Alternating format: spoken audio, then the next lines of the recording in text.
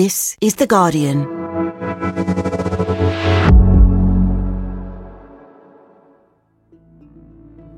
Today, as members meet for their annual conference in Aberdeen, the Scottish National Party has a new leader and a new strategy for independence.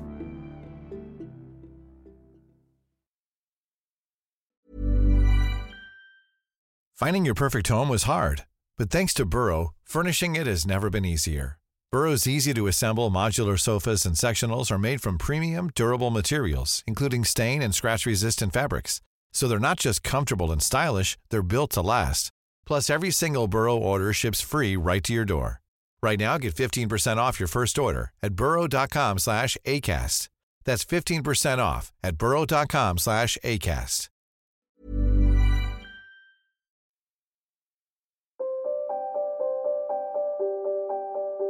Back in 2014, when 45% of Scottish voters said yes to independence, the prospect of breaking from the United Kingdom felt closer than ever before. But above all, thank you to Scotland for 1.6 million votes for Scottish independence.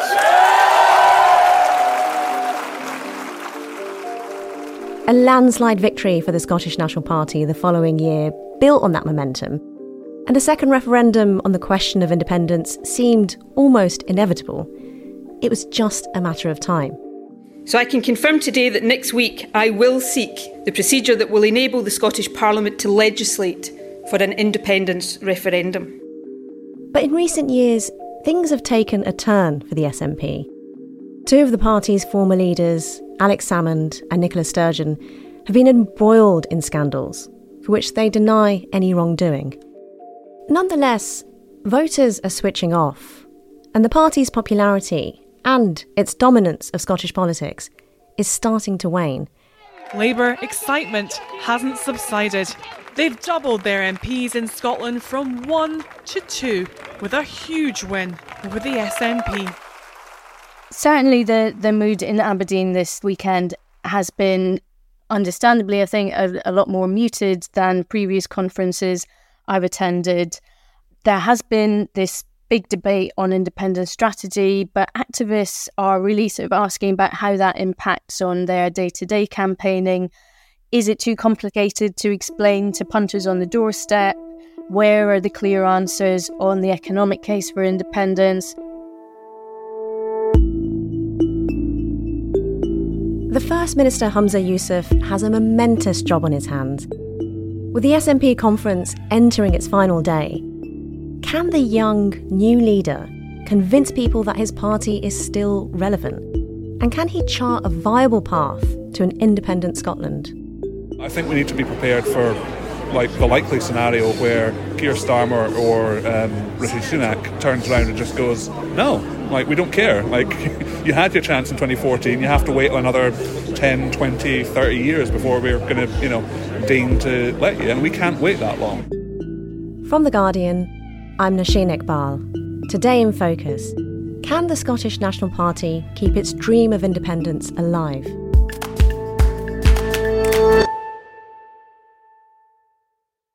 Libby Brooks, you're The Guardian Scotland correspondent, and you're in Aberdeen this week for the SNP's party conference, which began in relatively difficult circumstances because they're fresh from this thumping defeat at the Rutherglen and Hamilton West by-election at the hands of Labour. What impact has that had on party confidence? Yes, I mean, it's fair to say it has not been a vintage week, month, 6 months for the SNP. Certainly that defeat in Rutherglen and Hamilton West, that 20-point swing from the SNP to Labour this time, really expectation-defying for Labour strategists themselves. Scottish Labour Party, 17,840. Minutes later came confirmation that Mr Shanks had overturned an SNP majority of more than 5,000 into a Labour majority approaching 10,000, with a massive swing of more than 20%. And I think what was very, very clear from that was that the SNP was not meeting voters where their concerns are, which are all around the cost of living crisis currently, and a lot of SNP voters on that day didn't come out, and others were sort of much more convinced by Labour's message that they would be able to deal with cost of living issues at Westminster. Well, Libby, as you said, it's been a really bruising time for the SNP. And just days before conference, the MP, Lisa Cameron, defected to, of all parties, the Conservatives. What happened there? She cited a toxic atmosphere within the SNP's Westminster group, said she'd experienced fear and intimidation while she was working there. As she said, that got worse when she stood up for the teenage victim of unwanted sexual advances from the SNP MP Patrick Grady. And she also said that she changed her view on independence and that she no longer felt that the Scottish Government was being run competently. And how did the party generally respond to Cameron's defection? Well, I was actually speaking to SNP leader Humza Yousaf just a few hours after that defection was announced, and he described it to me as the least surprising news he'd had in his time as First Minister. Lisa Cameron herself, I think, had been, facing a selection contest in her seat, and it was looking likely that she was going to lose that. And so she had certainly been sort of hinting very strongly that she was considering life outside of Westminster. And of course, it's all swirling around against the backdrop of that long-running investigation into the SNP's finances, which saw the arrest of former First Minister Nicola Sturgeon and her husband Peter Murrell, the party's former chief executive. Libby, where are we with that story, and how has it dominated Humza Yousaf's leadership? All we know about that investigation still is in fact sort of how little we know. It is still continuing. The police are still investigating these concerns that have been raised about SNP finances. We don't have any sense at the moment of when charges will be brought, what those charges might include. But obviously, that was a huge shock when 3 senior figures in the SNP, including the former SNP Treasurer Colin Beattie, were arrested earlier this year, and it has cast a very dark shadow over Yousaf's leadership. Well, we should say that Beattie, Murrell and Sturgeon all deny any wrongdoing at all, and of course there may not be anyone charged. But all of this is a problem for the SNP, even before we begin talking about the centrepiece of this party conference, which is a chance to agree a new strategy for achieving Scottish independence. How has that played out over the last few days? What was agreed on Sunday was that should the SNP win a majority of parliamentary seats in the next general election, this will be a trigger for Humza Yousaf to open negotiations with Westminster about independence for Scotland. And what does a majority of seats look like? And how does this change from the existing strategy? Could you explain it to me a bit step by step? Well, a majority of seats will look like at least 29 of them. After the boundary reviews, Scotland's common seats have gone down from 59 to 57, so therefore, a majority will be at least 29 seats. It is different from the de facto referendum proposal which Nicola Sturgeon put forward after, if you recall, the Supreme Court basically ruled that Holyrood did not have the powers to hold a second independence referendum without being granted those by Westminster. And so it is a sort of significant difference from that, because her de facto referendum idea was based on a majority of votes in the next general election, and this is about the majority of seats.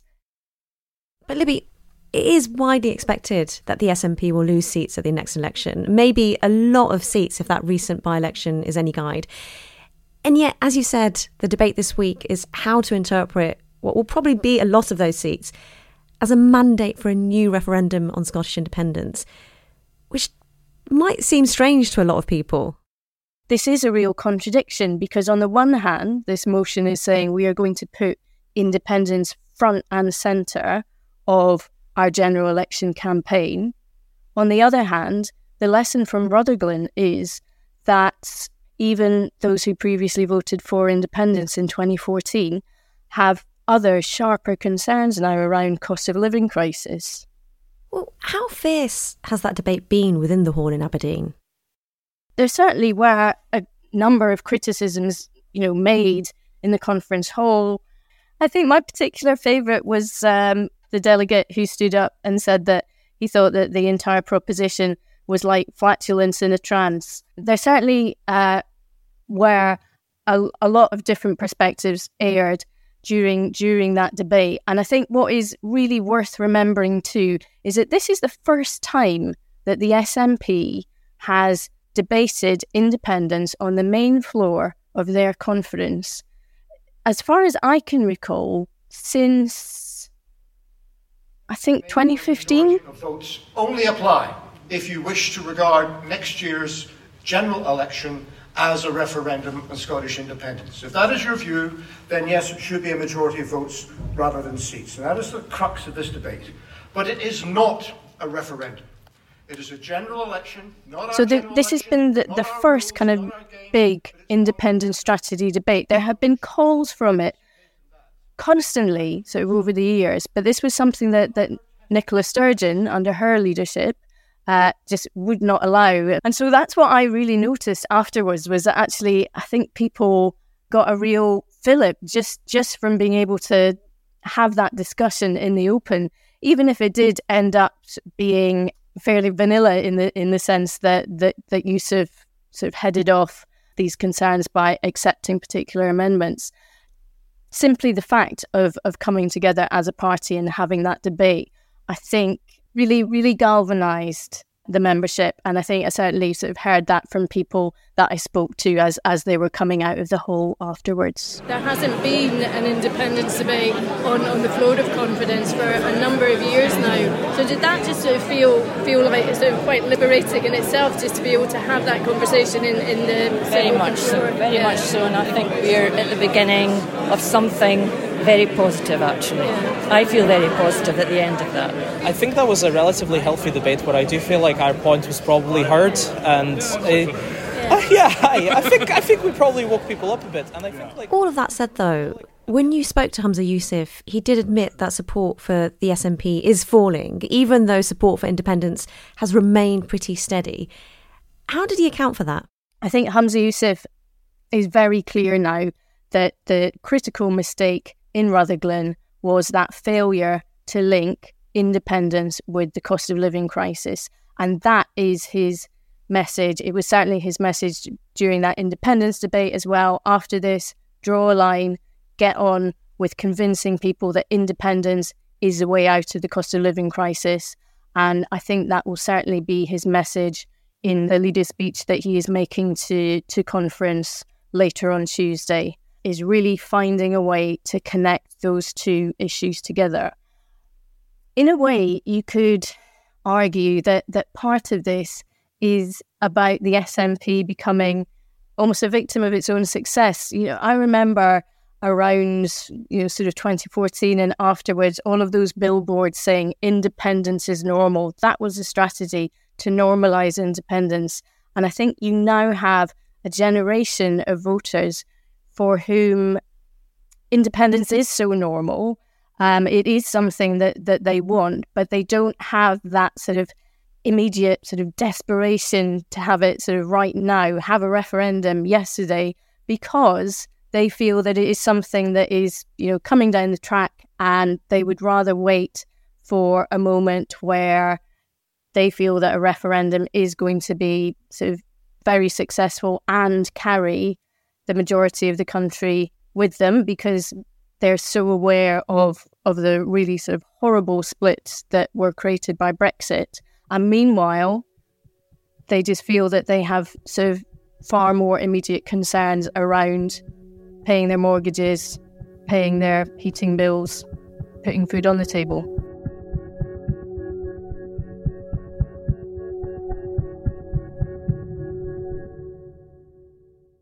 Libby, this conference was Humza Yousaf's first as First Minister, and his opportunity to reset and boost the party. He has, as we've discussed, been under a lot of pressure since that by-election result. When you spoke to him, how confident did he seem? I mean, if I'm honest, when I spoke to him, he struck me as a man who was sort of really struggling to keep a lot of different things in mind at the same time. You will know that his in-laws are currently under Israeli bombardment in Gaza, and we spoke about that at length actually during the interview. There's a real awareness amongst membership that Yusuf and his family have got some very sort of tough things to deal with at the moment. In terms of how he is feeling about the next general election, I think he's really aware that he needs not only to give former SNP voters a reason to come out on the day and vote for the SNP again, but he also needs to give SNP activists a reason to get up and to campaign for the party again. But yes, you're right. I mean, look, the party has had difficult 6 months. Heads have been down. I need to try to make sure those heads go back up. And I believe, I'm not fatalistic at all about our chances of doing an election, quite the opposite. I believe that we are coming with credibility and we're coming with policies. The more and more Keir Starmer lurches to the right, triangulates with the Conservative Party, I'm not sure that people will buy his message of change. Libby, as you mentioned there, he has spent the last 11 days dealing with that really distressing personal issue of his mother and father-in-law being trapped in Gaza. But he's also at the same time, as you've said, required as a national leader to address the conflict as First Minister of Scotland. How is he handling that, and how is public perception of how he's dealing with that situation? I think there is a sense that he has handled it very well, that he's been talking, openly and honestly about his grave concerns for his family in Gaza. But at the same time, he's been using the platform that he has to challenge the international community, call for that humanitarian corridor to let food and supplies in and people come out of Gaza now. It was another rough night, as you'd expect. She feels there was a lot of bombing in their neighbourhood. The real worry for them is not just the airstrikes that continue to happen, but the fact they're running really low on supplies. So mother-in-law this morning said they only have a few plastic bottles of clean water, drinking water left. And our family in Gaza, and Lydia's family in Gaza are ones who are, by Gazan standards, well off. And they are down to their last few bottles of drinking water. And there's no water supplies, fuel supplies, any food coming in to Gaza. So we're deeply worried about not just my in-laws, but there's 4 children in that house. And one of them is only 2 months old. So there is a sense that he has been very dignified and statesmanlike during what is a sort of unimaginably stressful time for his family personally. He's reached out across faith communities. There was actually a really lovely photo of him embracing the mother of Bernard Cowan, one of the victims of Hamas, at a synagogue in Glasgow. And he has used his platform to consistently call for this humanitarian corridor to allow supplies and food into Gaza and to allow to leave the area that's currently under fire. Coming up, can Humza Yousaf and the SNP reconnect with Scottish voters?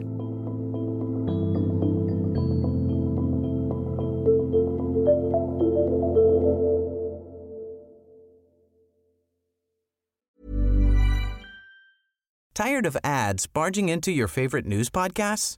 Good news. Ad-free listening is available on Amazon Music for all the music plus top podcasts included with your Prime membership.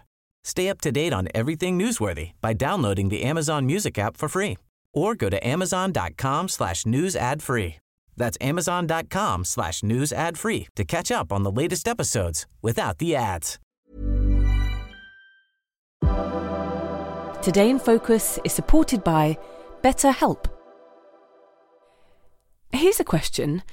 If you had an extra hour in your day, what would you do with it? Watch TV? Read a book? Meet up with a friend? Maybe a little nap? A lot of us spend our lives wishing we had more time. But for what? Perhaps to best answer that, you need to work out what's truly important to you, then make that a priority. Therapy can help you work out what's most important to you. It isn't just for those who've unfortunately experienced trauma in their lives. Therapy can be helpful for learning positive coping skills and for setting boundaries. It can empower you to be the best version of yourself. If you're thinking of starting therapy, give BetterHelp a try. It's entirely online and designed to be convenient, flexible, and suited to your schedule. Just fill out a brief questionnaire to get matched with a licensed therapist and switch therapists anytime for no additional charge. Learn to make time for what makes you happy with BetterHelp. Visit betterhelp.com/todayinfocus today to get 10% off your first month. That's BetterHelp, HELP.com/todayinfocus.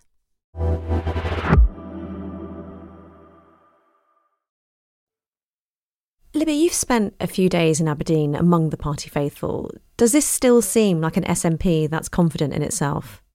I think it feels like an SNP that is perhaps more willing to challenge itself than it has been previously, and I don't think that that's necessarily a bad thing. I think there is also an awareness that the SNP needs to find a different way of speaking to voters. I was really struck in the interview that Yusuf did with me that he was saying, we can't just spend our time explaining Westminster's failings, and we can't just spend our time pointing to good things that we've done in the past. And he is certainly very keen to find a way to convince voters in the here and now that SNP competence remains strong. It was, always seen, the Scottish Government, and particularly Nicola Sturgeon herself as leader, always seen as very competent and able across, all public services, almost kind of unassailable or infallible. And that really has changed now. Well, yesterday, Nicola Sturgeon did make an appearance in the conference hall and she gave her full backing to the new independence strategy. She was widely cheered on. She's obviously still very popular with the members. But the party is struggling now, and Humza Yousaf is due to deliver his first conference speech today. Does he have a plan to turn things around, and what can we expect? I know that one of the key focuses of this speech is going to be sort of a call for unity, and I think he's going to put it very bluntly to the membership that divided parties don't win elections. We've seen across the summer increasing internal criticisms about, for example, the SNP's governing partnership with the Scottish Greens. One SNP MSP, Fergus Ewing, who is very critical of the Greens, describes them as wine bar revolutionaries. That's been a sort of ongoing internal row. Alongside that, though, I think he will be perhaps trying to manage people's expectations ahead of the Holyrood budget, because the Scottish Government's finances are in sort of really straitened circumstances at the moment. It's certainly the case that one of the things on the table is some sort of, a wealth tax. He's talked previously about the need for progressive taxation to make sure that those who are earning the most are also paying the most. So it will be interesting to see if he goes ahead with that. Finally, Libby, if the strategy is to focus on things like unity and the cost of living, stuff that is basically anything other than a new referendum, is it a sign that independence, having come so close last time, could now be fading from view for a lot of these activists? Of course, the SNP is the party of Scottish independence, and that commitment is not going to change for all of the members and activists that I'm speaking to here in Aberdeen. But the point is what the Scottish electorate feel. And as I've said, I think there is a generation now of people for whom independence sort of feels normal and achievable at some point in the future, but without particular urgency, particularly when people feel that there are sharper issues that need to be dealt with by government. and are also excited about the prospect of a UK Labour government dealing with some of those problems in Westminster. But I think it certainly is the case that, you know, there is a inevitable recognition that a referendum is not happening anytime soon. Libby, thanks so much for talking to us. Thanks, Nasheen. That was The Guardian's Scotland correspondent, Libby Brooks. To read her reporting from the SNP conference and her interview with Humza Yousaf, do head over to theguardian.com. It's worth remembering that The Guardian is open to anyone who wants to read it, but closed to billionaires wanting to own it. Thanks to our readers and listeners, The Guardian has never been and will not be controlled. To support what we do, you can join millions of others around the world at support.theguardian.com. And that is it for today. I'm Nasheen Iqbal, and this episode was produced by Lucy Hoff and Tom Glasser. Sound design is by Rudy Zagadlo, and the executive producer was Phil Maynard. We're back again tomorrow.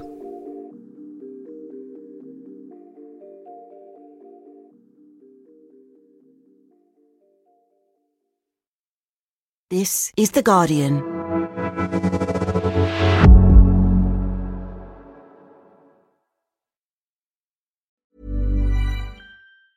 Tired of ads barging into your favorite news podcasts? Good news. Ad-free listening is available on Amazon Music for all the music plus top podcasts included with your Prime membership. Stay up to date on everything newsworthy by downloading the Amazon Music app for free or go to amazon.com/news ad free. That's amazon.com/news ad free to catch up on the latest episodes without the ads.